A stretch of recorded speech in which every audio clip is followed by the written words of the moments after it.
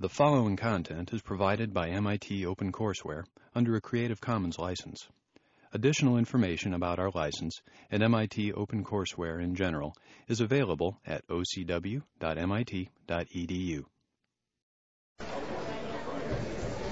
Good morning, class. Nice to see you again. I trust you had a relaxing weekend and a happy Halloween, whatever a happy Halloween is. You'll recall that last time we were talking about the process of cell transformation, and recall what I said was that transformation represents the conversion of a normal cell into a cancer cell. In fact, there are a variety of traits of a cell which suggest it's a cancer cell. It changes its shape. It can get along with far less growth factors.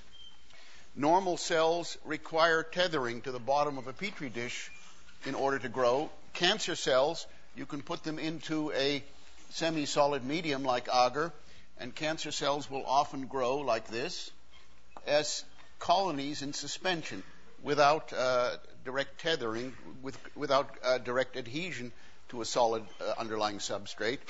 And that trait of cancer cells, that phenotype of cancer cells, is sometimes called anchorage independence. But ultimately, the best litmus test of whether a cell is truly transformed is tumorigenicity, i.e., the ability of a cell, when plucked out of a petri dish like this and implanted into a host mouse, to actually grow into a tumor. So there are various gradations of becoming transformed, but tumorigenicity is the ultimate arbiter of whether or not a cell is truly transformed. Now, you'll recall from our discussion last time that if you put a transformed cell amidst a monolayer of normal cells, that the transformed cell will overgrow the monolayer. It will have lost contact inhibition, and that when viewed from above, such a petri dish yields a thick clump of cells, which is called a focus, plural foci. And I will tell you that beginning in the late 1960s, one began to use a variety of different techniques with which to transform normal cells into cancer cells. One of the techniques one used was to apply chemical carcinogens to cells.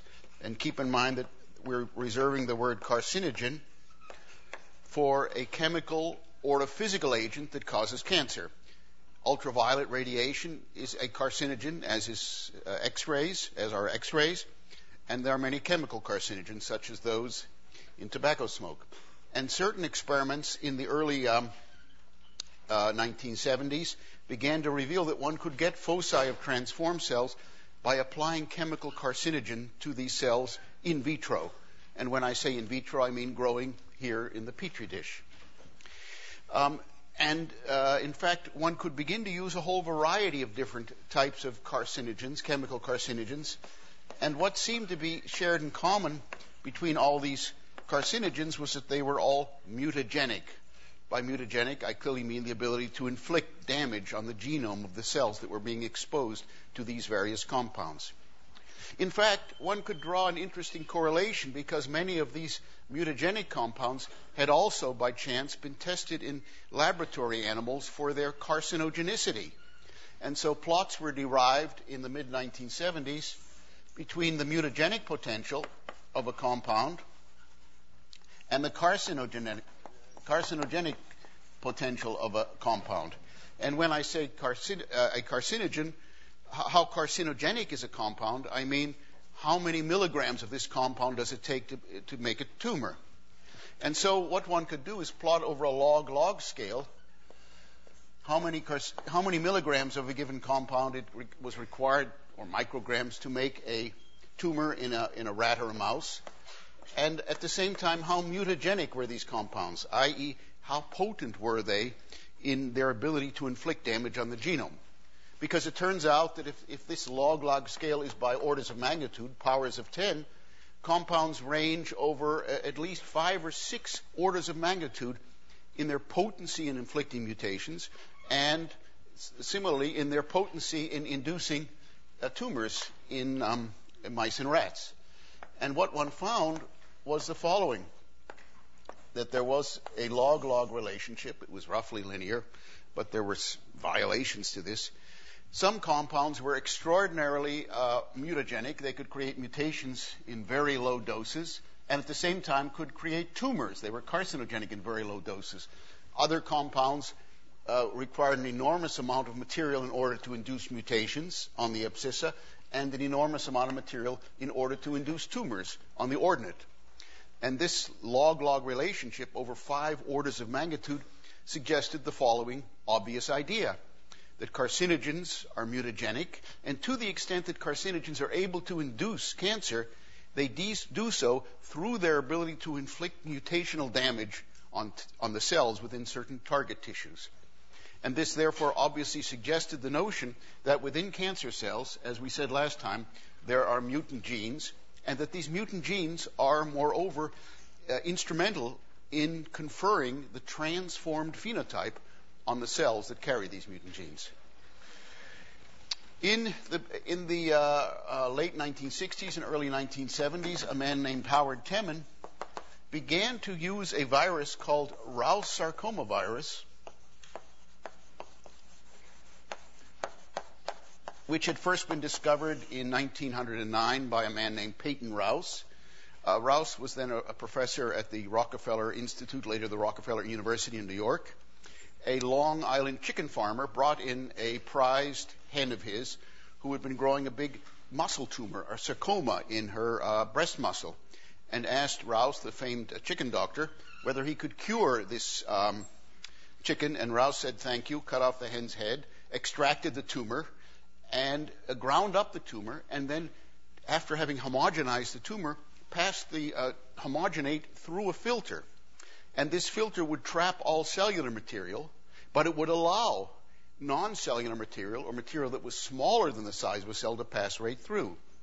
And so therefore Rous took the material that passed through the filter, which you can call the filtrate, and he injected the filtrate, which passed through the filter, into a young chick. And what he observed thereafter was that that chick soon came down with a sarcoma in a period of some months. And when he ground up the tumor in that chick and once again injected into another chick, he once again got a tumor. The fact that the agent which was inducing the cancer and could be transmitted from one animal to the other, from one chicken to the other, was filterable suggested it was extremely small. And at the time, one had already begun to appreciate the fact that there were subcellular infectious agents, which we now call viruses. And Peyton Rous made this very important discovery in 1909, 1910. And in 1965, he was awarded a Nobel Prize for this. It's a rather long wait, wouldn't you say? So he only had to wait 55 years. Anyhow, he died a happy man, we can only presume. Now, what's interesting about this is the life cycle of Rous sarcoma virus. As we will discuss in greater detail later, viruses are subcellular particles.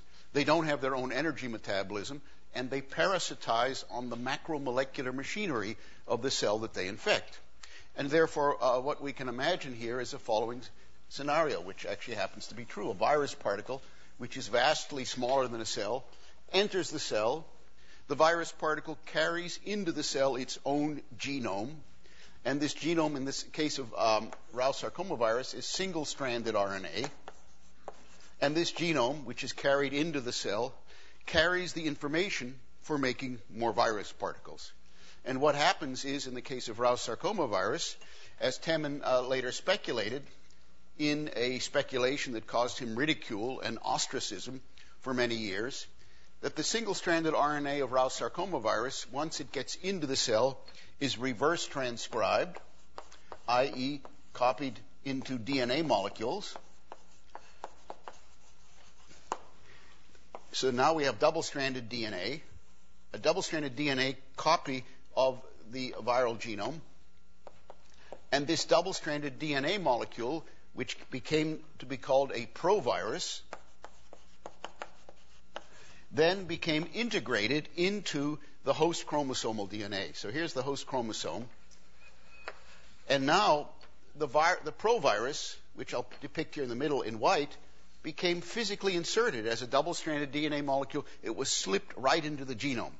We now realize that any of tens or hundreds of millions of different sites in the genome of the host cell.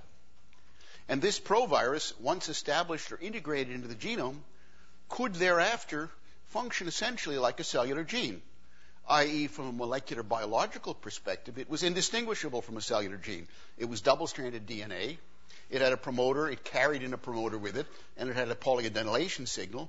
And therefore, this provirus thereafter could use or parasitize the host cell RNA polymerase II to make viral messenger RNA on the one hand, and progeny genomic RNA. Now, when I say genomic, I'm not talking about the host cell genome, I'm talking about the viral genome. How big is the virus? Well, it's about 9 or 10 kilobases in length. So its genome, obviously, is vastly smaller than the 3.2 megabases that constitute the haploid human genome. The viral mRNA, once transcribed in the nucleus and exported into the cytoplasm, could make viral proteins. And the viral proteins could then be used to encapsulate. And when I use the word encapsulate, keep in mind, I never use a simple word when a polysyllabic one is possible. So when the viral proteins encapsulate the viral RNA, you get a virus particle like this, which has viral proteins on the outside, almost on the outside, viral RNA in the middle, single-stranded RNA. And this single-stranded RNA comes from the transcription of the provirus that has now been integrated into the genome. Integration is an important concept here, i.e. it becomes covalently linked. And this suggests to us that the virus actually encodes several specialized proteins. One set of specialized proteins is required for the reverse transcription. And in fact, the virus actually carries with it into the cell not only its RNA, but also reverse transcriptase.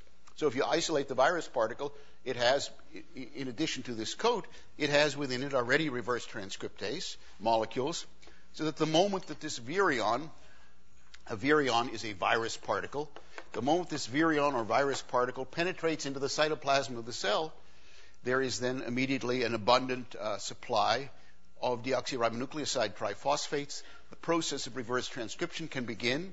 The double-stranded DNA can be produced, exported to the cytoplasm, where a second viral protein is responsible for integrating the resulting double-stranded reverse transcript into the host cell genome. Again, that's a highly specialized function. The forward transcription, we've just talked about reverse transcription, but the forward transcription to make progeny RNA obviously can rely on the host cell polymerase. The virus doesn't need to make that. The viral mRNA can be translated by host cell ribosomes in the cytoplasm.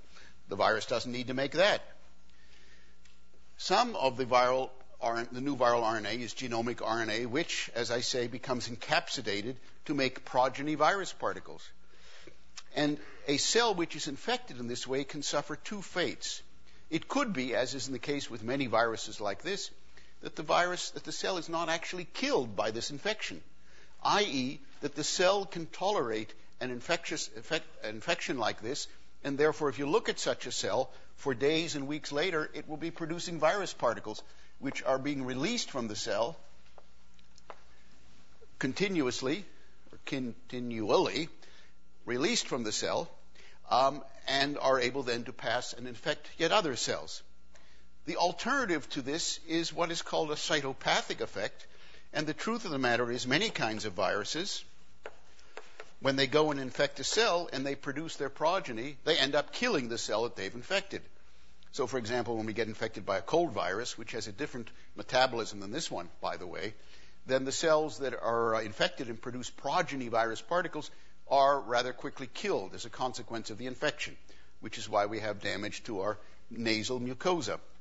But in this case, in the case of Temmin's virus, actually RSV, Rous sarcoma virus, that isn't the case. And therefore, in fact, one has RSV particles that are continually being released from the cell. If one looks under the electron microscope at the surface of a virus-infected cell, one sees structures like this, where here is, in the green, is the lipid bilayer, the plasma membrane of the cell. And here in the middle is a viral protein capsid. A protein capsid like this, encoded by the virus, and carried in the capsid are actually the viral RNA molecules and the reverse transcriptase molecule. And in saying that, what I mean to suggest to you is that actually the viral particle, the virion, is slightly more complicated than I've represented it to be. As progeny particles are made, they are pushed out through the plasma membrane of the infected cell, on which occasion they become enveloped with a layer of plasma membrane. And this layer of plasma membrane is actually stolen as a patch from the plasma membrane of the infected cell. So in truth, actually, a virus particle like RSV has some membrane around it. It has a protein capsid encoded by the viral mRNAs, and in the middle it has RNA and reverse transcriptase molecules. Note, by the way, that most viruses, actually everything that a virus carries, the virus has encoded in its own genome. In this case, the virus has absconded with a patch of plasma membrane from the infected cell. Now, what Temin observed, several other people before him had done so, was that when he infected a monolayer of chicken cells with Rous sarcomavirus, he was able to, in fact, observe the appearance of foci of transformed cells. And he observed that these foci of transformed cells actually released Rous sarcomavirus. So the infection by Rous sarcomavirus had led to the production of progeny virus particles, which we kind of expect of a virus. Keep in mind that if a virus can't produce progeny, it's out of business. Or, to put it another way, the only thing a virus is really interested in is making more copies of itself. So the cells in these foci of transformance were transformed, but they were also releasing progeny virus particles. And if you took these virus particles, and he could isolate them away from any contaminating cell, the way Peyton Rous did, just by filtering them, or the filter will trap all of the cells and allow the much tinier virus particles to pass through, then he could take these virus particles and infect another plate of cells, and once again, he would get foci of transformance. And therefore, this virus was actually bipotential. It could do two things. It could replicate. Here I've been talking about the life cycle or the replication cycle of the virus, on the one hand. And on the other hand, it could transform cells. And subsequent work demonstrated that actually the replicative functions of Rous sarcomavirus, on the one hand, and the transforming functions of Rous sarcomavirus, on the other hand, were encoded in separable genes. For example, Howard Temin was able to demonstrate, and others later, that one could get mutants of RSV that had lost the ability to transform cells but could still replicate perfectly well. And there were yet other mutants that had lost the ability to replicate but could transform perfectly well. And so there were two classes of specialized genes, one involved in replication, the other in transformation. In 1975 and 1976, the laboratories of Harold Varmus and Mike Bishop at University of California, San Francisco, or UCSF as it's called in the trade, began to examine the origin of the viral transforming gene. Now, the viral transforming gene, because it was assumed there was only one of them, the genome is so small, it only has about 10 kilobases and only enough room for 3 or 4 or 5 genes in it, not 100 or 1,000. The viral transforming gene came to be called SRC, SRC. And what they observed was the following. They made a radio-labeled probe which was specific for the SRC gene. And they could use the radio-labeled probe to anneal two kinds of viruses: wild-type Rous sarcomavirus and a deletion mutant. I'll use the Greek delta a version of Rous sarcomavirus, which was lacking, which had apparently through a process of genetic deletion was lacking the ability to transform cells. And that loss of the ability to transform cells was ostensibly due to the deletion from its genome of the SRC gene. And what they observed is that the SARC, radio-labeled SARC probe, as one would have hoped, was able to anneal to this wild-type genome, but it couldn't anneal to the deletion mutant of RSV, which had lost the SARC gene through a process of genetic deletion. So far, so good. By the way, the fact that the SARC gene could transform cells led to its being called an oncogene. The term onkos in Greek means a tumor or a lump. An oncogene, therefore, was a cancer-causing gene. And therefore, Rous sarcomavirus possessed at least one cancer-causing gene or oncogene. Now, the mind-blowing result that happened shortly thereafter was the following. People in the Varmus Bishop lab began to look for the origins of the SARC oncogene of Rous sarcomavirus. It turns out that the vast majority of genes that have been in viruses, that are present in viral genomes, have been in viral genomes as far as we know for the last billion years. I.e., we have every reason to think that the evolutionary origins of viruses can be traced into the distant past. It could even be the case, some people think, some perfectly sane people think, that this whole retrovirus life cycle that I've just told you about recapitulates one of the earliest stages of cellular evolution on the planet. People believe now with ever-increasing conviction, and keep in mind, class, people who are convinced of something are usually wrong in a loud voice, but people believe with ever-increasing conviction that the first cells on Earth actually had RNA genomes rather than DNA genomes, and that the invention of double-stranded DNA genomes in cellular life forms came later. And if it did, then the conversion from an RNA to a DNA state is reflected in the modern life cycle of Rous sarcomavirus and similar viruses, which, as you may know, have come to be called retroviruses simply because they transcribe their nucleic acid backwards. So Varmus and Bishop were interested in the origins of the SARC oncogene that was carried by Rous sarcomavirus. I say, well, probably the Rous sarcomavirus had antecedents which existed thousands and millions of years ago and carried the SARC oncogene. But the fact of the matter is the Rous sarcomavirus had only been isolated once in the 20th century when this very trusting and caring Long Island chicken farmer came into Peyton Rous hoping that Rous would cure his chicken rather than cutting the chicken's head off.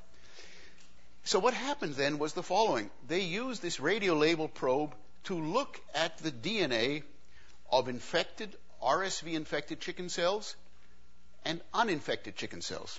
So they probed the DNA of the infected chicken cells with this radio-labeled probe, and they probed the DNA with uninfected chicken cells, of uninfected chicken cells, once again with this radio-labeled probe. And what they expected to find was the following. It's obvious. In uninfected chicken cells, you don't find any SARC. And in infected chicken cells, you do find SARC because the SARC gene has been brought into the infected cells by the infecting viral genome. Stands to reason, right? Shouldn't be any in the uninfected cells. After the cells are infected, now they have a SARC, at least one copy. They may have multiple copies of the SARC oncogene because I haven't really dictated how many proviruses should be integrated into the genome of an infected cell. And what they found was puzzling and eventually mind-blowing because they found that in the DNA of uninfected chicken cells, they could find a SARC gene. And these uninfected chicken cells had never experienced Rous sarcomavirus in any form whatsoever. And as a consequence, they began to develop a theory, a model, which turned out actually to be right on. And the model was as follows, that there was a retrovirus, like Rous sarcomavirus, that was the precursor of RSV, and this retrovirus had replication genes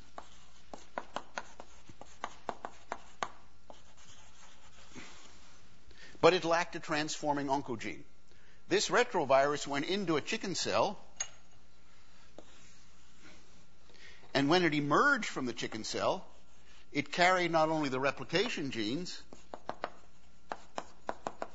but now the SARC oncogene. It had acquired a new gene which it could then use to subsequently transform other cells that it infected. And this itself turned out to be absolutely right. This Sark gene was of cellular origin, and in fact, homologs of the Sark gene were present in all vertebrates, in all chordates, in all metazoa. There's even a distant homolog of the Sark gene that's present in sponge cells, which are obviously rather primitive. So this Sark gene is not of recent invention. It's been sitting around in the eukaryotic genome, at least in the genome of metazoa and even their precursors, for a very long time. It was kidnapped, picked up by the Rous sarcoma virus, and subsequently exploited by the virus to transform cells that it happened to infect. And this acquisition and activation of a gene was obviously a rare event because RSV, as I've just told you, was only picked up once, was only generated once. It didn't exist in nature, and Rous sarcoma virus was never seen to go from one chicken flock to the other, like most infectious agents. The ecology of Rous sarcoma virus is not so much of interest to us. What is of greatest interest to us in our discussion today is the following notion, that within the normal genome of a chicken cell, there exists a normal gene which came to be called a proto-oncogene, a precursor of a proto-oncogene, which resides in normal chicken DNA. And the fact that the proto-oncogene is highly conserved evolutionarily dictates to us that this proto-oncogene, this Sark proto-oncogene, must mediate essential functions. Otherwise, it would have long ago been lost. In fact, just to repeat myself, virtually identical copies of the Sark oncogene, proto-oncogene, can be found in the genomes of all vertebrates. So a proto-oncogene is a normal cellular growth-regulating gene, which on this occasion became activated and subverted and converted into an active transforming gene, i.e. an oncogene. So the term proto in this case implies a normal gene which has the potential, under certain circumstances, to become an active oncogene. In the years that followed, it's been almost 30 years now, more than 30 proto-oncogenes have been discovered by looking at retroviruses like RSV. Sark is not the only proto-oncogene that lies in our genome.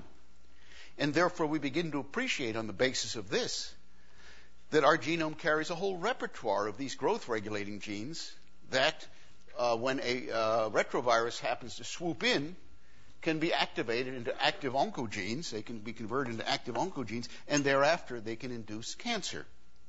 And this obviously leads to the suggestion that the seeds of human cancer don't lie necessarily on the outside of cells, because most kinds of human cancers are not caused by infecting viruses.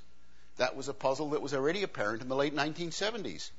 If Rous sarcoma virus or similar viruses could not be invoked to explain many kinds of viruses, how could one get cancer? And this work suggested an obvious solution. Let's imagine that there are a repertoire of a dozen or 2 dozen or 3 dozen proto-oncogenes that reside in our normal genome.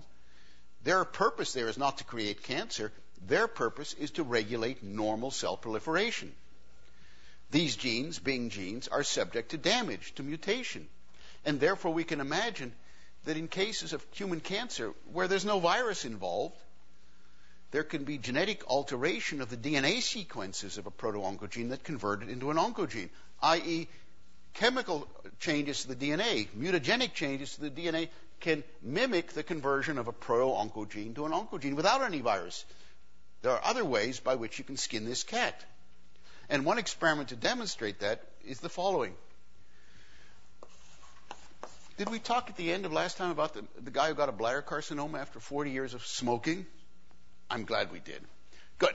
So let's say this person had a bladder carcinoma, and he had it and he got the bladder carcinoma, and it was called an EJ bladder carcinoma. And he got it for reasons that we described last time, and I can't imagine you have any illusions about whether smoking is good or bad for you after last time. But anyhow, so EJ bladder carcinoma, take DNA from the tumor. So we make tumor DNA. And now, and by the way, we presume correctly that viruses have nothing to do with this particular cancer, with the development of this cancer. And by the way, the development of a disease is another wonderful polysyllabic Greek word. Pathogenesis. Pathogenesis means the study of how a disease is caused, what generates the disease. So the pathogenesis of bladder carcinoma has nothing whatsoever to do with any viruses. Maybe it had to do with the fact that cigarette smoke mutated genes, mutated proto-oncogenes in the DNA of Mr. Jones, that happens to have been his name, or his pseudonym, who knows, Mr. Jones' bladder cells. So one takes tumor DNA here, and one uses the procedure of transfection, where you take the DNA, naked DNA, and you put it into normal cells by a gene transfer or a transfection procedure. So this is transfection or gene transfer. These are equally applicable names. And what was found on this occasion was that one got foci of transformed cells. And these foci, for all practical purposes, looked just like the foci that Howard Temin had gotten years earlier by infecting monolayers of chicken cells with Ralph sarcoma virus. And therefore that suggested very strongly that the DNA of the bladder carcinoma carried within it an oncogene that was capable of transforming these recipient cells into which the DNA had been introduced by the transfection procedure. It remained, of course, to actually find that. I'll mention to you in passing that one does a control experiment here. If you take normal DNA and you do the exact same experiment, you never get foci. So that means that it's not as if all human DNA carries oncogenes in it. The normal DNA doesn't give you foci. The DNA from the bladder carcinoma does give you foci. And so about 20 years ago, one actually looked at the normal DNA and the tumor DNA. And one came up with the following, that the bladder carcinoma oncogene was about, let's say, 6 kb long.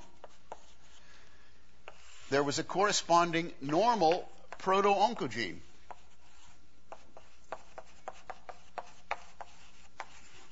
It was also 6 kilobases long. This was in normal DNA. This was extracted by cloning, gene cloning, from the genome of the bladder carcinoma. And having extracted it, one then began to look at how different these two genes were from one another. This transformed cells. This did not transform cells. If one did restriction enzyme mapping, one found the identical array of restriction enzyme sites.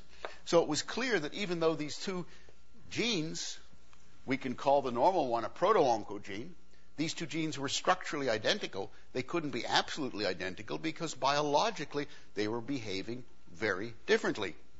And so when the sequence analyses were done, it was discovered that the difference between the normal proto-oncogene and the oncogene was a single point mutation, a single base pair change. And that single base pair change created a potent oncogene. And that single base pair change one could show in comparable tumors was a somatic mutation. Remember, we said somatic mutations are mutations that strike the genomes of cells in our soma rather than the germline. That somatic mutation almost surely had struck one of the epithelial cells lining the bladder of Mr. Jones's urinary bladder. How did this work? Well, let's go back to our discussion of growth factor receptors. You'll recall we talked about them last time. Let's say here's a growth factor receptor at the cell surface. The growth factor receptor sends signals into the cell. And such a sequence of signals where you go from A to B to C to D is sometimes called a signaling pathway. Sometimes it's called a signaling cascade. It's a molecular bucket brigade where A passes signals to B, passes signals to C, to D, and so forth. And they cross-communicate with one another to process this incoming signal from the growth factor activated receptor. Now, it turned out that the protein product of the normal proto-oncogene and the bladder carcinoma oncogene sat right down here in the signaling cascade, downstream in this signaling cascade of the growth factor receptor. And the protein product was a very interesting protein. It was a protein which came to be called RAS. In fact, the original proto-oncogene had previously been associated with a retrovirus. But in this case, it was clear that the activation of the proto-oncogene to the oncogene had nothing to do whatever with the intervention by a retrovirus or with the acquisition by a retrovirus of a normal proto-oncogene. So RAS has the following normal lifestyle. RAS normally exists in a quiet state, in inactive state, where it binds. So here's RAS, and while it's in the quiet state, it binds GDP, guanosine diphosphate, ribosine, GDP. What happens then is that RAS, on occasion, gets an incoming signal from some upstream activator. And you can imagine what the upstream activator is from here. Keep in mind, I'm only focusing now on, let's say, component C of this signaling cascade. So an upstream activator comes in and impinges on RAS. And in so doing, it wants to switch RAS from a quiet to an activated state. So what happens when RAS gets a signal from an upstream signal from here? RAS will shed its GDP and will instead allow a GTP to jump aboard. So now a GTP can jump aboard, and now RAS is in its active state up here. And while it's in its active state, it can emit growth stimulatory signals into the cell. Like that. I'm not showing you exactly what they look like, but it can emit signals. And this is, by the way, called a signal transducing protein. A protein that transduces signals, receives signals from higher up in the cascade, and passes them on lower into the cascade. So it's transducing these signals. And so RAS is put, here I should have capitalized RAS here. So RAS is now in its active state. It's received upstream signals, it's shed its GDP, it's bound GTP, and while it's there, RAS passes signals on further downstream in the pathway. So if we want to relate it to the signaling cascade, and we imagine that RAS is component C of this cascade, it receives signals from B, and then RAS passes signals on to D. It's sitting in between them. It's an intermediary. It's a member of this molecular bucket brigade. Now what happens is that RAS is in this active state for only a period of usually milliseconds. And after it's in a period of this active state and it's emitting growth stimulatory signals downstream for a period of milliseconds, RAS does something very interesting. It hydrolyzes the GTP. And when it hydrolyzes the GTP into GDP, obviously an inorganic phosphate comes out, RAS switches itself off, i.e., RAS has an intrinsic GTPase activity. GTPase means it can cleave GTP. So it's as if there were a switch here and I could turn it on. Well, I'm not going to mess with it since I still haven't figured out how the switches work. But it's as if there was a light switch here that I could switch on, and the lights would be on for a short period of time, and then the switch would automatically shut itself off.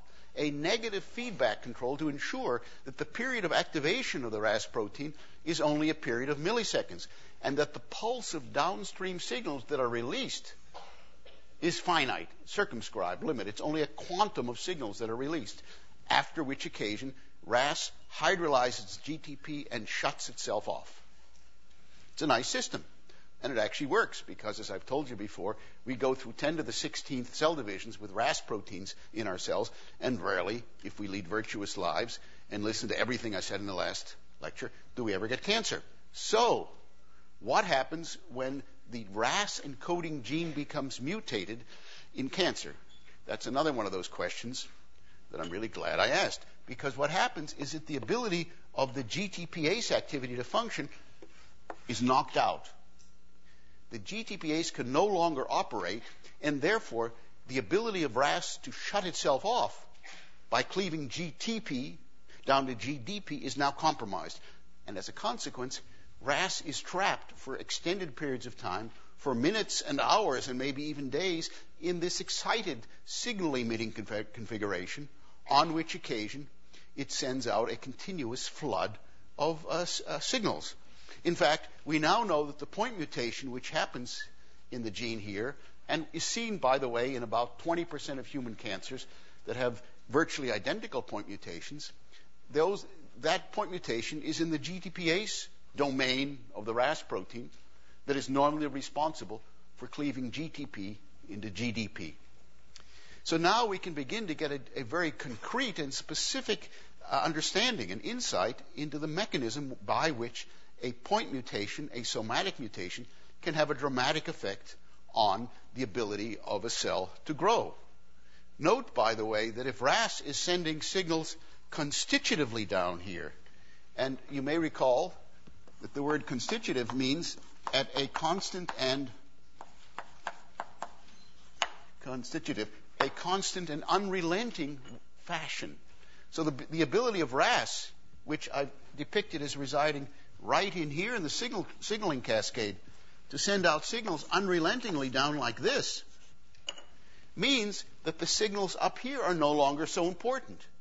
RAS might require a brief stimulus to get into this activated state, but then it can sit around for hours and days pushing the cell to proliferate. And the subsequent exposure of a cell carrying a RAS oncogene is now gratuitous. It's unnecessary because this downstream signal emitter has gone wild and is firing and pushing the cell to grow unrelentingly. Interestingly, that signal is very critically important in pushing cells to move through the G1 phase of their growth and division cycle. In other words, it's during that phase of the division cycle that RAS is actually able to send its signals that perturb cell cycling and push the cell to move from the G1 up to the restriction point and thence into the remaining part of the cell cycle. So now we see how somatic mutations, and we now know about dozens of such genes, can convert proto-oncogenes to oncogenes without the intervention of any retrovirus. There are yet another class of genes which are called tumor suppressor genes. And these tumor suppressor genes operate in exactly the opposite way as proto-oncogenes and oncogenes. The proto-oncogenes and the oncogenes, from what I've told you, you can imagine, are functioning analogously to accelerator pedals on a car. They push the cell to proliferate, and when you have a cancer, the accelerator pedal gets stuck to the floor. In other words, it's no longer well regulated. The tumor suppressor genes work in an opposite fashion as a braking system to slow down cell proliferation. And as such, tumor suppressor genes operate to counteract and counterbalance and limit the growth stimulatory signals that are coming from the RAS gene and other growth promoting genes. So there's two sides to the coin. Indeed, as you can imagine from circuit theory, any positive signal must be counterbalanced by a negative signal so that you end up having some kind of physical balance that is compatible with normal biological function. So these tumor suppressor genes are normally functioning as brake linings of a cell, if you will. And that also describes how they become involved in cancer. The mutation that struck the RAS gene caused a hyperactivation of the proto-oncogene. The proto-oncogene was hyperactivated, and now it began sending out an unrelenting stream of growth stimulatory signals. As you can imagine, as it is intuitively obvious, in the case of tumor suppressor genes, when they became involved in cancer, what kind of mutations affect them? Inactivating mutations. So there's a very interesting gene. It's called the retinoblastoma gene. And the retinoblastoma is a rare eye tumor of children. Happens about once in 20,000 kids. And the retinoblastoma gene, if you look at the retinoblastoma gene in the genomes of tumor cells, these are eye cells that form the precursors, the rods and the cones and other neuronal cells lining the retina. Here's the normal retinoblastoma gene, and it's 190 kilobases long. So it's a pretty nice sized gene. It's not the biggest, but it's not the smallest. If you look at many retinoblastoma tumors, what you find is that there are major portions of the gene that have been just deleted. Here I'll show you one deletion. Here's another deletion. Here's a third deletion. Sometimes the whole gene is deleted and cut out. Obviously, such deletions are not enhancing the function of the retinoblastoma gene. Obviously, they're wiping it out. And therefore, we can begin to imagine that the way the tumor suppressor genes are recruited into the process of forming cancer is through their elimination rather than through their hyperactivation. In fact, as you might also imagine, a cell which has the following genotype, RB plus, RB minus, actually grows normally. Why? Because one of the two alleles has been inactivated, the minus, but the other allele is still active and still functional and still able to create an adequately functional break lining. Only when a cell becomes RB minus like this, homozygous minus, does it begin to grow uncontrollably, because now it lacks all ability to manufacture the normally required break lining. And this begins as well to explain certain kinds of hereditary cancers, because in certain individuals they inherit a defective allele of the RB gene, and therefore at the moment of conception they have the following genotype. Well, you'll say that's fine, because each of their cells has a wild-type copy of the RB gene and a mutant, defective copy. And the wild-type copy, as you will correctly say, suffices to template, to orchestrate, to program normal cell behavior. Why do they then get retinoblastomas? Because the surviving wild-type gene, right, or the gene copy, the wild-type allele, can be lost with a certain finite probability per cell generation through chromosomal mistakes, accidents, or through crossing overs. And so roughly in 1 in 10 to the 6 cells, one has an event, a genetic accident, which causes the accidental loss of the surviving RB allele, RB wild-type allele, leading now to a genotype that looks like this: homozygous mutant or homozygous inactive. And now a rare cell in which that has happened now begins to proliferate uncontrollably because of the absence of the RB break lining, which is normally required to control cell proliferation. By the way, I'll tell you in passing, without describing the gory details, that the RB protein works at the restriction point. We talked about the restriction point last time? You remember? The RB protein actually prevents the cell from advancing through the restriction point gate unless it becomes inactivated, and then the cell can sail through into the rest of the cell cycle. In cells that lack the RB protein, the guardian of the restriction point gate is no longer there, and therefore the gate is held open, and cells can sail all the way through G1 in an unimpeded fashion without the RB protein standing at the restriction point gate and saying, advance no further unless and until certain conditions have been satisfied. And so we can begin to understand that the tumor suppressor gene, the RB gene, is able to act as a quality control to ensure that cells don't inadvertently, inappropriately pass through the restriction point gate into the rest of the cell cycle. And by now there are 40 or 50 different kinds of tumor suppressor genes that are found to be inactivated through various mechanisms in human cancers. This was only the progenitor, the harbinger of those. How many tumors does a child who's born like this get in his eyes or her eyes? Well, it might get 2 or 3 or 4 in both eyes. But that reflects the fact that there are maybe 1 million or 2 million cells in each of the retini which are susceptible to this loss of the surviving wild-type gene copy. Having heard all that, you will ask me, well, why don't they get tumors all over the body, since it is the fact that the RB protein regulates the restriction point gate in all cells throughout the body.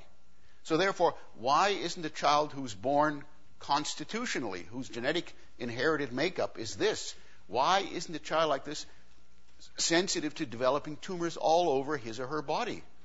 In fact, children who are born genetically with this genotype get retinoblastomas with high probability early in life, and as teenagers, they often come down with osteosarcomas, which are tumors of the bones. But otherwise, they don't get many kinds of cancer. And the answer to your question is I haven't the vaguest idea. No one knows why loss of this critical gene that plays a key role in the biology and the metabolism of all cells throughout the body can be lost to yield cancer in the eye and in the bone. Whereas when the same gene, which must be lost elsewhere in other tissues in the body, is lost, tumors do not arise. And on that puzzling note, I wish you a pleasant day, another happy Halloween, and see you on... Oh, yes, tomorrow is Election Day. Don't forget to vote. And remember what the mayor of Boston once said: vote early and often.